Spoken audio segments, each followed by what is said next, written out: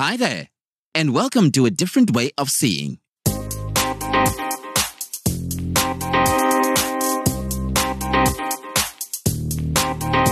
Have you ever wondered how a disabled person lives their life? Join our host, Lois Drachen, as she chats to people about work, education, travel, sport, the arts, and leisure, and the tools and techniques they use to live their lives with the disability. And now, on with the show.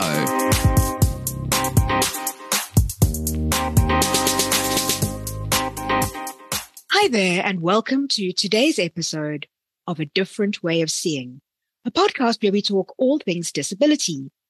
I'm your host, Lois Drachen. And today we're chatting with Marthe-Marie Kohne, who's joining us also from South Africa, but from a different city. Marthe-Marie, whereabouts in South Africa are you based? Because I'm in Roodepoort, Johannesburg, and I've been here for about 20 years plus, and I love every minute. The place where I work is nice, and I miss Cape Town. I'm originally from Cape Town, but I love where I am at the moment. Oh, that's good to hear. Well, thank you for joining us on A Different Way of Seeing. It's really great to have you on the podcast. You and I have known each other for some time now, but it's the first time that I've reached out to you and said, come and join us on the podcast. So welcome. And it's great to finally have a chance to chat to you. Thank you. It's really an honor to be here today. Well, thanks for saying that. Maybe we can start off by just asking you to tell us just a little bit of who you are and a little bit of your background. Okay. I'm Marthe-Marie Kohne. I live in Roodepoort, Johannesburg. Through life, I've faced several challenges since a young age. But you know what? I see each challenge as opportunity, as it gives me the space to grow, and that helps me to achieve my goals. So tell us a little bit about those challenges that you faced. When my mom had one of her last checkups during her maternity or pregnancy, though, they discovered that I had no heartbeat, and they actually my mom had to go to the hospital. I was born, and then I was in an incubator for about 3 months. And about a year after birth, they discovered I had what they called a slow death syndrome. And what happened in my case, the valve in my brain wasn't fully developed, and they actually had to insert a shunt that actually saved my life. That's quite a dramatic thing to experience at such a young age.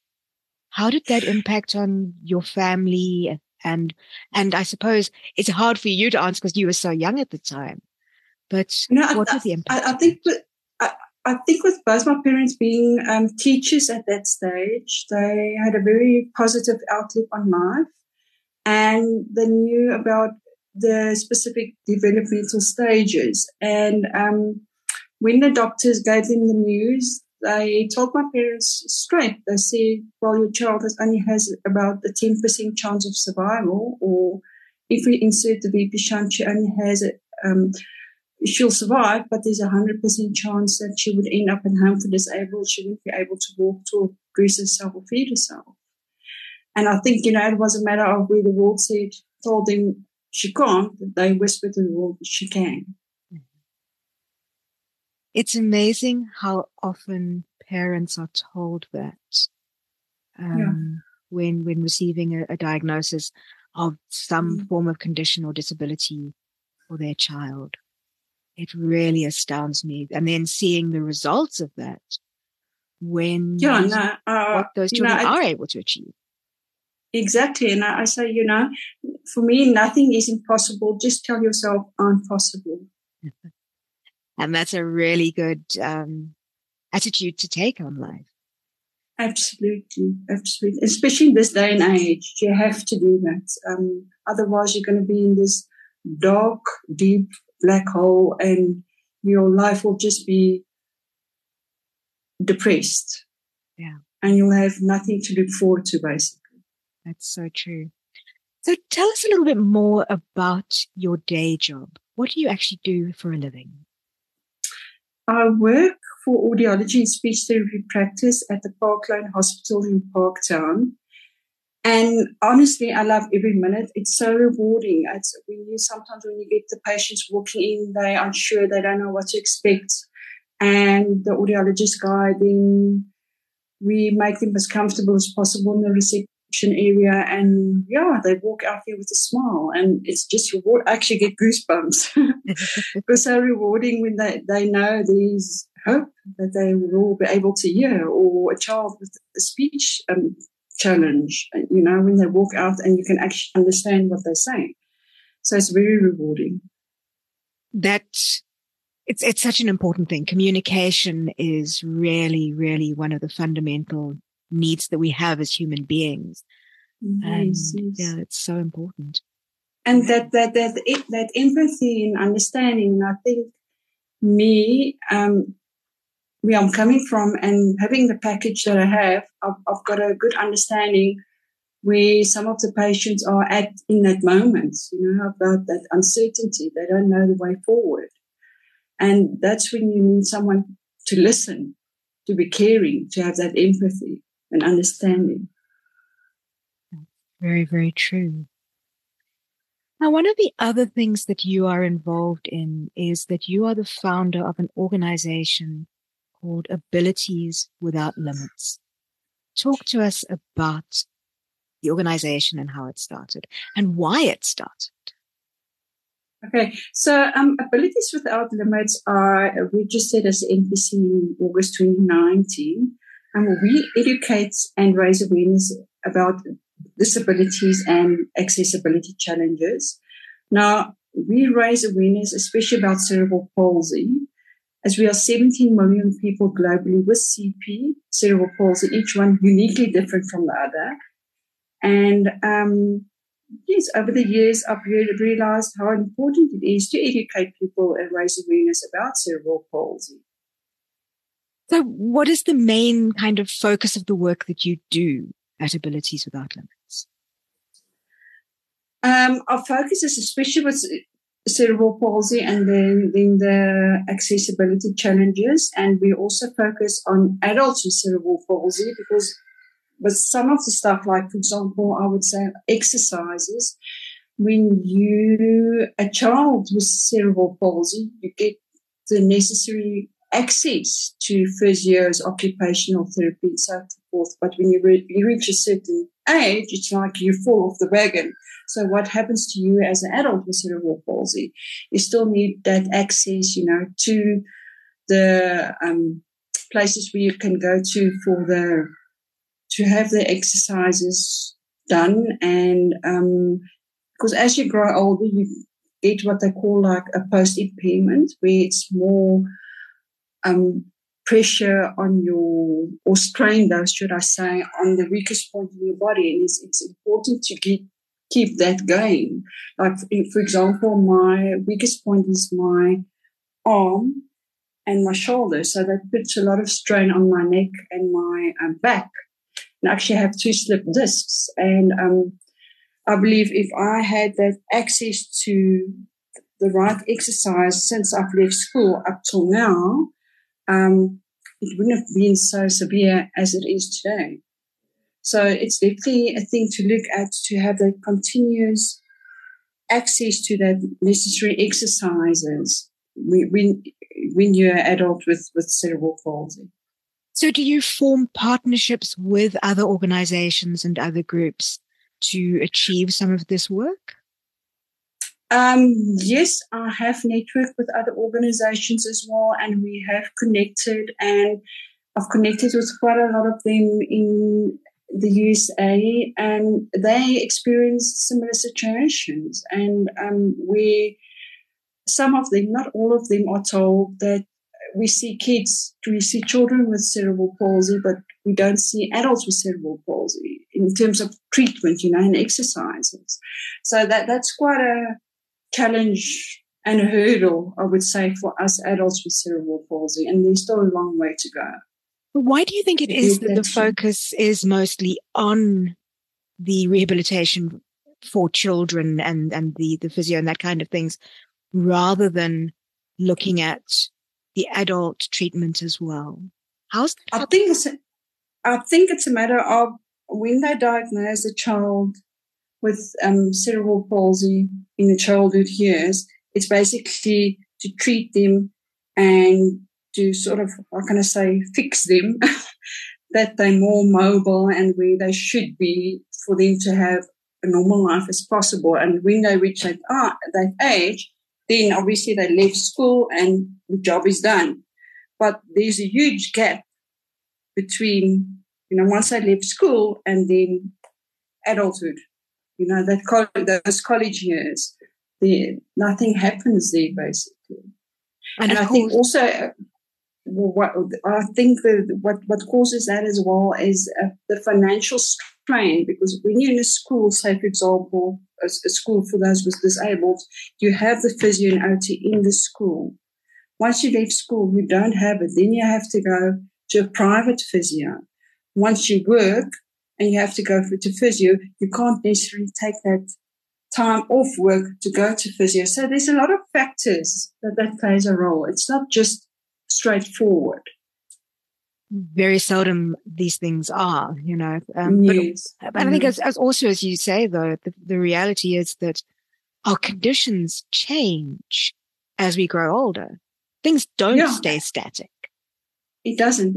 As you age, your body changes. And I think the change in the body has got much more of a challenging impact for us with disabilities than a person that don't have a disability. True.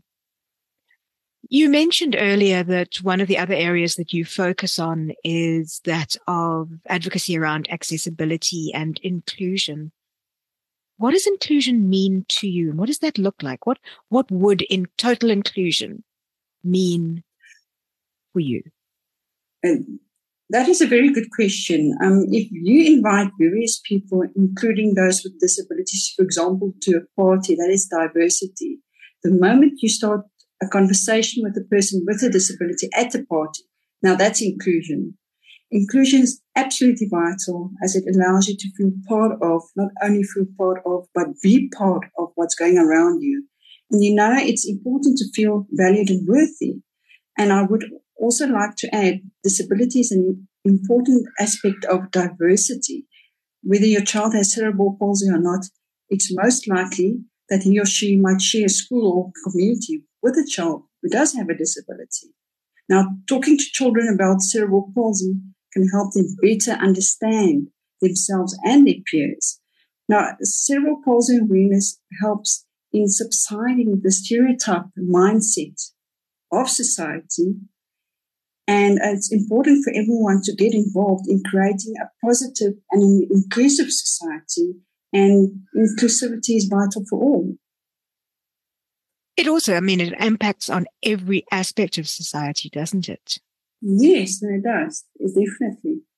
And do you believe that starting that awareness building with children, with people of younger ages, makes greater inclusion easier as they grow older? I would say it's a great starting point, because 19 out of 20 children, approximately 19 out of 20 children are not disabled. There's only one child out of the 20 that's got a disability, approximately. So that gives us 19 children that can be taught more about inclusivity. And when parents walk past a person with a disability and the child sees the person with the disability and they want to start a conversation, let them start a conversation. Let them ask questions, because if you pull them away, preventing them from asking questions, they might associate it with negativity or pain, and we don't want that. Yeah, I can remember so many times I've had a child turning to their mother and saying, "Mommy, why is that woman walking with a stick?" Or, "Why is her dog wearing that strange harness?" And the mother turns around and goes, "Shh, don't ask. I'll tell you later." And it increases marginalization. The othering of us is so much greater. So Absolutely. It is such a huge part. Yeah. Absolutely.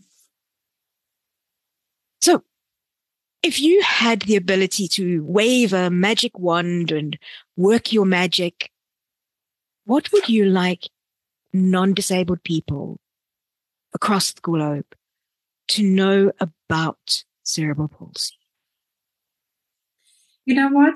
These past few years, I've found ways to explain CP to people. Now, here's a few examples that I've got. One of the examples I have is if you ask a person not to blink their eyes for 2 minutes, they're going to tell you either it's difficult or they can't do it. Now, cerebral palsy muscles work similar because it's involuntary. So, and also what happens is the brain sends the messages to the body, but the muscle and the nerve don't always get the message, or they only get partial part of the message.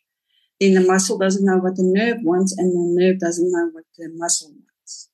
Another way to explain it as well is we've got Wi-Fi now, but earlier those days we had dial-up, and dial-up was very slow. So the CP side is like the dial-up, and your non-disabled side is like the Wi-Fi. It's quick, and it can react just like that, respond though. That's a really great analogy to help someone understand what the realities of your lived experience are. Yes, and what I also tell people is, when you speak to a person with a disability who's got a speech challenge and you don't understand what they say, ask them to repeat what they say or repeat what they said. They'll appreciate it and they'll realize that you see them as a person and you don't only see the disability. That's true, because we are all aware of the way we are coming across to people that we meet. So acknowledging I think that's a really great piece of advice. Definitely. Talking about advice, in the work that you're doing, you obviously meet a number of people who are dealing with a new diagnosis of disability and working through the reality of coming to terms with that. What advice would you give to that person of how to start the process of coming to terms with a recent diagnosis? No, I think it's definitely taking it one step at a time. I think the biggest hurdle is the fear of the unknown. And I would say write down why you are scared. Then make a list of what you can't do and then a list of what you can do. But don't chuck that I can't list. See how you can turn that I can't into a I can. And it's extremely important to talk about how you feel, even if you talk to a friend or a family member or colleague. And of course, you're more than welcome to contact us at Abilities Without Limits. As I mentioned earlier, I had a huge operation last year and literally hit me rock bottom. I really went through a depression phase, but with my motivation, and I managed to face my fear. And you have a choice to turn it into a negative or positive, and I chose the latter. And you might not have control over your current situation, but if there's one thing that you do have control over, it's the way you perceive yourself. And nobody can take that away from you. I like the concept of the list of the I can and I can't. The list of tasks. But I wonder almost in a sense if there should be an I can and a I can't yet. Because I do. Yes, I agree with you. Yes, definitely. Things are constantly changing. We learn new skills. Technology changes. We don't know what's going to be possible for us tomorrow that is difficult for us today. Yeah. Exactly. It's an exciting world we live in. And I think that was one of my biggest fears when I had my operation last year. I was petrified because I didn't know, will I be able to work? Will I be able to drive? If I can't drive, who's going to take me to work? And you've got all these questions going through your head, and that's normal. That's why it's extremely vital, to talk to someone when you're in that deep, dark hole, or write it down what you feel. Mustn't keep it to yourself. That's when you're going to land up in trouble, then you're going to be depressed. It's very true. That feeling of isolation, I think, is really, really tough to deal with, particularly when you are first coming to terms with a disability. Yeah, we all feel that. And if for example, like I had with my shunt operation, yes, there are some people you talk to and you'll feel, okay, the person, they listen, but they don't understand 100% what you're trying to explain to them. Then reach out to other networks. I reached out to a VP Shunt page on Facebook, and I connected with quite a few people there that experienced similar things I experienced. And it's good to connect with those like-minded people that are experiencing the same as you in that current moment. I think we are in a very fortunate position nowadays because we have the ability to reach out to communities and to break that isolation. That didn't exist when I first received my diagnosis of blindness. There was no one that I could really reach out to. I just didn't know anyone else who was disabled. Yeah. Particularly who was blind. Yeah. Yes. But the ability to research things online and through communities like Facebook and other social media platforms, it can really be an amazing place to start, just knowing that you're not alone going through this. And I think that's a really important thing for someone with a new diagnosis to know about. Definitely. And with abilities without limits, yes, we do focus on especially cerebral palsy, but it's not limited only to cerebral palsy, with other disabilities as well. And as I mentioned, if there's people with VP shunt, or you get different types of shunts, if they want to get in contact with us as well, they're more than welcome to contact us. Even with epilepsy, one thing that I didn't mention is I used to get epileptic fits, and I'm truly blessed because I had it like 3 or 4 times, and every time I fit, somebody was with me. I had the grand mal fit, which caused me to get convulsions and go into semi-coma. And every time somebody was with me, and I was blessed, I outgrew it at the age of 70. And since then, it wasn't necessary for me to take any medication either. It's only recently that I've learned that people can outgrow epilepsy. I was talking to a friend of mine whose son has had that experience as well. So I think... Carry on? No, it's fine. You carry on. It's fine. No, I was just going to say, I think that it's good to know that people can reach out to you. And the important thing is you building a network within the disability community beyond cerebral palsy, beyond your immediate focus group.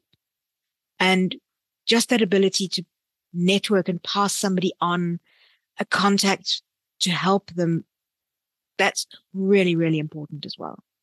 It's extremely important. And I find, especially with parents with children with disabilities, they're reaching out to us and we guide them. If we can't assist them, we guide them and give them the details or information of people that can assist them. And, there's no, as you would know as well, there's no actual manual for disabilities. Each person with a disability, they are their own walking manual. We have to be. We have to be. That's why it's so important to educate people and raise awareness, because if you as a person with a disability, I feel, don't do it, you can't expect a person that doesn't have a disability to ask questions if they don't know what to ask. We are there to guide them. Yes. And I think we can't expect people to know. And I think often Exactly. I see other colleagues and friends with disabilities who are startled that a non-disabled person has no idea of what their lived experience is like. But how can they? They're not living that experience themselves. Yeah. I think a few months ago, I had a question. One of the people asked me, how does it feel to be disabled? I don't live my life disabled. So I said, I don't know. I said, okay, but you are. I said, okay, but I am physically disabled, but I don't live my life disabled. That was quite funny. Yeah. So if people would like to reach out to you to find out more about yourself, your work, or to find out more about Abilities Without Limits, how can they reach you? They can contact me directly on my cell, which is 082-895-3917, or they can go to the Facebook page. We've got a Facebook page, Abilities Without Limits, or they can go to our website, which is www.abelitieswithoutlimits.co.za. Great. Thank you so much. Now, one thing we haven't touched on, but I'm really curious to find out more about, because you and I are friends on Facebook, and I often see you posting about your writing. So tell us a little bit more about Marthe-Marie, the author, the writer. So about 3 years ago, I got invited to be like a sub-writer for a book. It was written in English. We were about 21 women that wrote our journeys. And since then, I just basically triggered me, and I decided to start with my own book, which I'm still busy with. But I also recently wrote my journey for another book. It's an Afrikaans book. They published it, I think, about a month ago. And that's how my writing started. So it's a nice way of expressing what I went through, and I'll start writing and I think, oh, did I go through that? I can't even remember that I went through this. And just dealt with certain situations, and it's basically it's an eye opener for me, and it's just so exciting to write. It's interesting, having been involved as a writer myself and someone who's kind of explored the publishing world a little bit more. I see a lot of people talking about writing as a way of healing. I also myself as a writer, I know that we write for awareness building as well. So there are a number of different reasons that one can, or things that one can get out of the process of writing. Why would you say it's your benefits? It's been benefiting you. I definitely would say that, because you connect with other people as well that experience similar situations that we experience, and some experience different things, and then it's our opener for me. And I think their situation was actually much worse than mine. It actually keeps you humble, if it makes sense what I'm saying.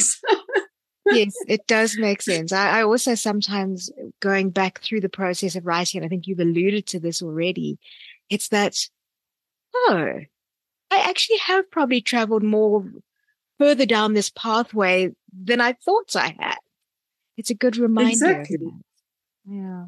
You build relationships with other people, and it's really so rewarding, and and they reach out to you, and you share your journey with them, and they will tell you, sure, I thought my situation was bad, but you went through so much more. So we're encouraging each other, basically. So basically the one hand washes the other. So it's very exciting. And if people want to find any of your writing, of those books that you've mentioned, where can they find them? What I'll do is, I had the name of the book here. I don't want to give the wrong name of the book. So I'll put it out on our Facebook page. When we publish the podcast, if it's okay with you, then I'll put the exact name of the English book and the exact name of the Afrikaans one. Great. What I'll probably do is actually come through and contact you beforehand, and we can put them out in the show notes with the episode as well. Yes, that would be great. Sorry, I forgot half of the title, and I don't want to just give half the titles. Don't worry. We find this. In fact, there's another thing in the writing industry where I've heard people saying people can remember their book titles, but they're always going to get the subtitles wrong. So I'm one of those. Marthe-Marie, thank you so much for joining us on A Different Way of Seeing today. It's been an absolute delight chatting to you, and I really appreciate you sharing a little of your story with us on the podcast. Thank you. I loved every minute, and I really enjoy it. And when we get a chance again, I will gladly be on the show again. Well, that sounds like a deal. Okay. Take care and be safe, and thank you so much. I appreciate it. What follows is a recording that I received from Marthe-Marie talking about the plans that she has to celebrate World Cerebral Palsy Day on the 6th of October, 2023. If you'd like to go along and support Marthe-Marie, you can look at more details on the Abilities Without Limits website on www.abilitieswithoutlimits.co.za. We wish her every success in celebrating this important day for people with cerebral palsy. The 6th of October this year is World CP Day. We will be climbing the West of Seas on the day, celebrating millions of reasons for a more inclusive world. Thank you for listening to A Different Way of Seeing. We would love to connect with you, so find Lois at loisstrachen.com or Facebook, Lois Strachen Speaker. This podcast was edited by Craig Strachen using Hindenburg Pro. Hindenburg, it's all about the story. The credits are done at Naledi Media. Naledi Media, all your vocal needs under one roof. Read by Charlie Gyasi. That's it for now. Thank you for joining us, and see you next time when we bring you into the world of seeing differently.